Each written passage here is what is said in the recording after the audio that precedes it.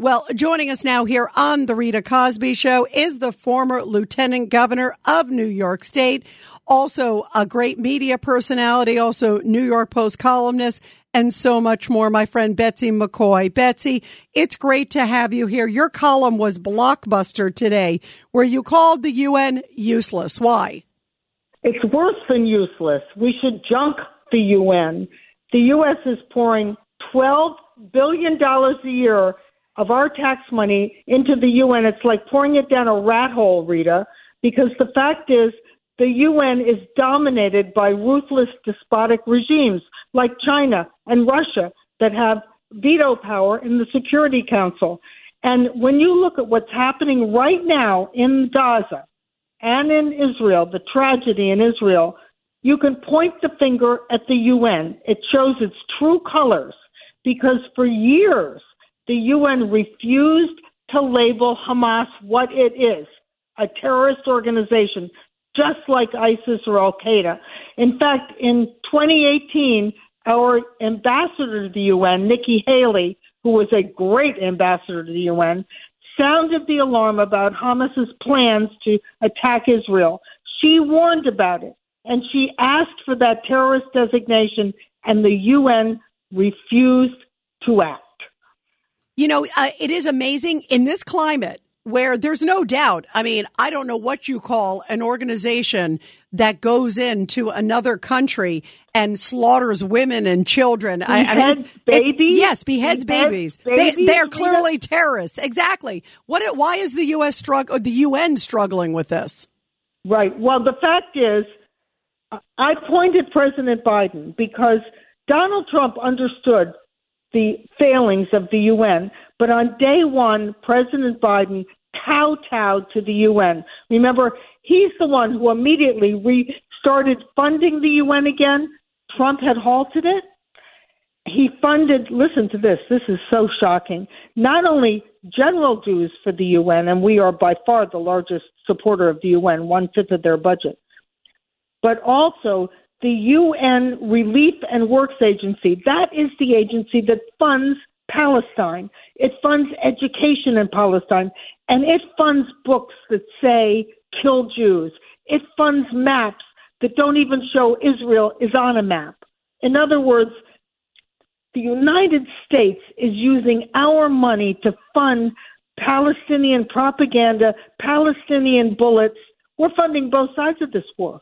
And we're also giving them $100 million. The president just said he's going to give them $100 million for humanitarian. Yes. I wonder, would he have done that if the missile made it into Israel? Right. Trump refused to fund that agency because he knew where the money was going. But Biden just wants to be one of the boys at the table. He gave a speech at the UN right after he was made president saying, we're back. We're at the bargaining table. We're globalists. Well, Americans are really getting fleeced. There's no other word for it.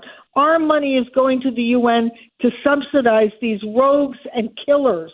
And remember, it's the UN that refused to stand up to China and investigate the origins of COVID. It's the UN that's demanding that countries like the U.S. pour money into climate action, and yet they're standing by as China pollutes more and more and more. It's, believe it or not, Joe Biden who aspires that the U.S. should serve on the UN's Human Rights Council. Imagine aspiring to be on a council with human rights abusers like Cuba. Yeah, it's incredible. You know, Betsy, too, in the middle of all this, how important is it when you think about the world literally seems like it's on fire right now? I mean, we're seeing all these protests all over the place. And Betsy McCoy, as we're looking at this, boy, do we have an enormous leadership vacuum. And if you have a weak president and you have a weak, useless UN, this is a dangerous place. It is a very dangerous place. And Biden's foolish reliance on the UN, support of the UN, is making it a more dangerous place. Now, clearly Biden isn't up to the task, but the next president of the United States should take us away from the UN, resign from the UN, stop funding the UN, and create an alternative multilateral organization with democracies, not rogues and thugs and killers. You know, Betsy, too, in the middle of all this, you know, obviously about the explosion that took place at the Gaza City Hospital. And of course, Israel is saying, look, here's evidence. Even Al Jazeera had images that look like convincing evidence that came from inside Palestine. It sure looks like it. Absolutely. And yet the UN immediately, I don't know if you saw this yesterday, they came out and they were slamming Israel, saying, you know, how could this be? At a time where the world is so sensitive, the fact that the UN was so quick to blame Israel when it turns out that's not even the case. Yeah, well, how damaging is that? It is anti-Israel. And unfortunately, I have to say this, Rita, the Democratic Party has become anti-Semitic. Why Jews continue to vote for the Democratic Party is beyond me, because the Democratic Party tolerates that extreme left wing that is full of anti-Semites. Ohio, ready for some quick mental health facts? Let's go. Nearly 2 million Ohioans live with a mental health condition. In the U.S., more than 50% of people will be diagnosed with a mental illness in their lifetime. Depression is a leading cause of disability worldwide. So why are some of us still stigmatizing people living with a mental health condition when we know all of this? Let's listen to the facts and beat the stigma. Ohio, challenge what you know about mental health at beatthestigma.org. When you need mealtime inspiration, it's worth shopping Kroger, where you'll find over 30,000 mouth-watering choices that excite your inner foodie. And no matter what tasty choice you make, you'll enjoy our everyday low prices, plus extra ways to save, like digital coupons worth over $600 each week. You can also save up to $1 off per gallon at the pump with fuel points. More savings and more inspiring flavors make shopping Kroger worth it every time. Kroger, fresh for everyone. Fuel restrictions apply.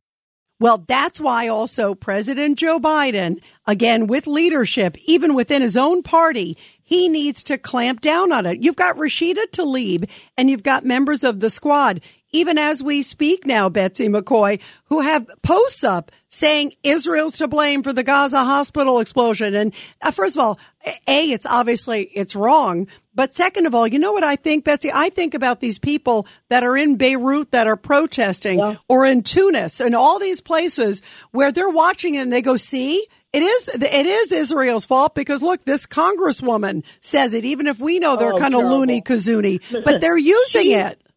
I want everyone listening to know that woman, Rashida Tlaib, flies a Palestinian flag outside her office in the capital of the United States. She's supposed to be representing the United States, but she is not. Yeah, and she's taking it to Biden tonight. I don't know if you heard this, but she's out there blasting Joe Biden, saying this is your war, like he's a warmonger at this moment. Well, the fact is the United States must stand with Israel, and Israel must destroy Hamas. And when Joe Biden tries to tie the hands of Israel by saying we can't have any civilian casualties, I'm going to ask you, Rita, when we bombed Germany during World War II, were there civilian casualties? Of course. When we bombed Japan during World War II, were there casualties? Of course there are. In war, there are civilian casualties, but they're trying to prevent Israel from doing what it must do to protect its borders, protect its nation, protect its people, by claiming that there can be no civilian casualties. This is just plain bunk. Now, let me ask you, Betsy McCoy, finally, as we're looking at the big picture, and you just hit on such an important point. Here's Israel. They have just been, slaughtered and obviously want to make sure that they eradicate Hamas. Can they do it under Joe Biden, or is he going to continue to kind of hamstrung them? Well, we know that, first of all, I'm very worried when he says you can't occupy Gaza. There must be some occupation for some period of time to rat out Hamas. But secondly, remember, Joe Biden is responsible for this. He allowed Iran, which was nearly bankrupt under Donald Trump's reign, almost bankrupt because Trump had imposed such effective economic sanctions that Iran wasn't selling oil. It had no way of getting currency. It was almost a bankrupt nation. And now Iran is a wealthy nation capable of funding this terrorism, as well as funding a lot of what's happening with Russia fighting Ukraine using weaponry provided by Iran.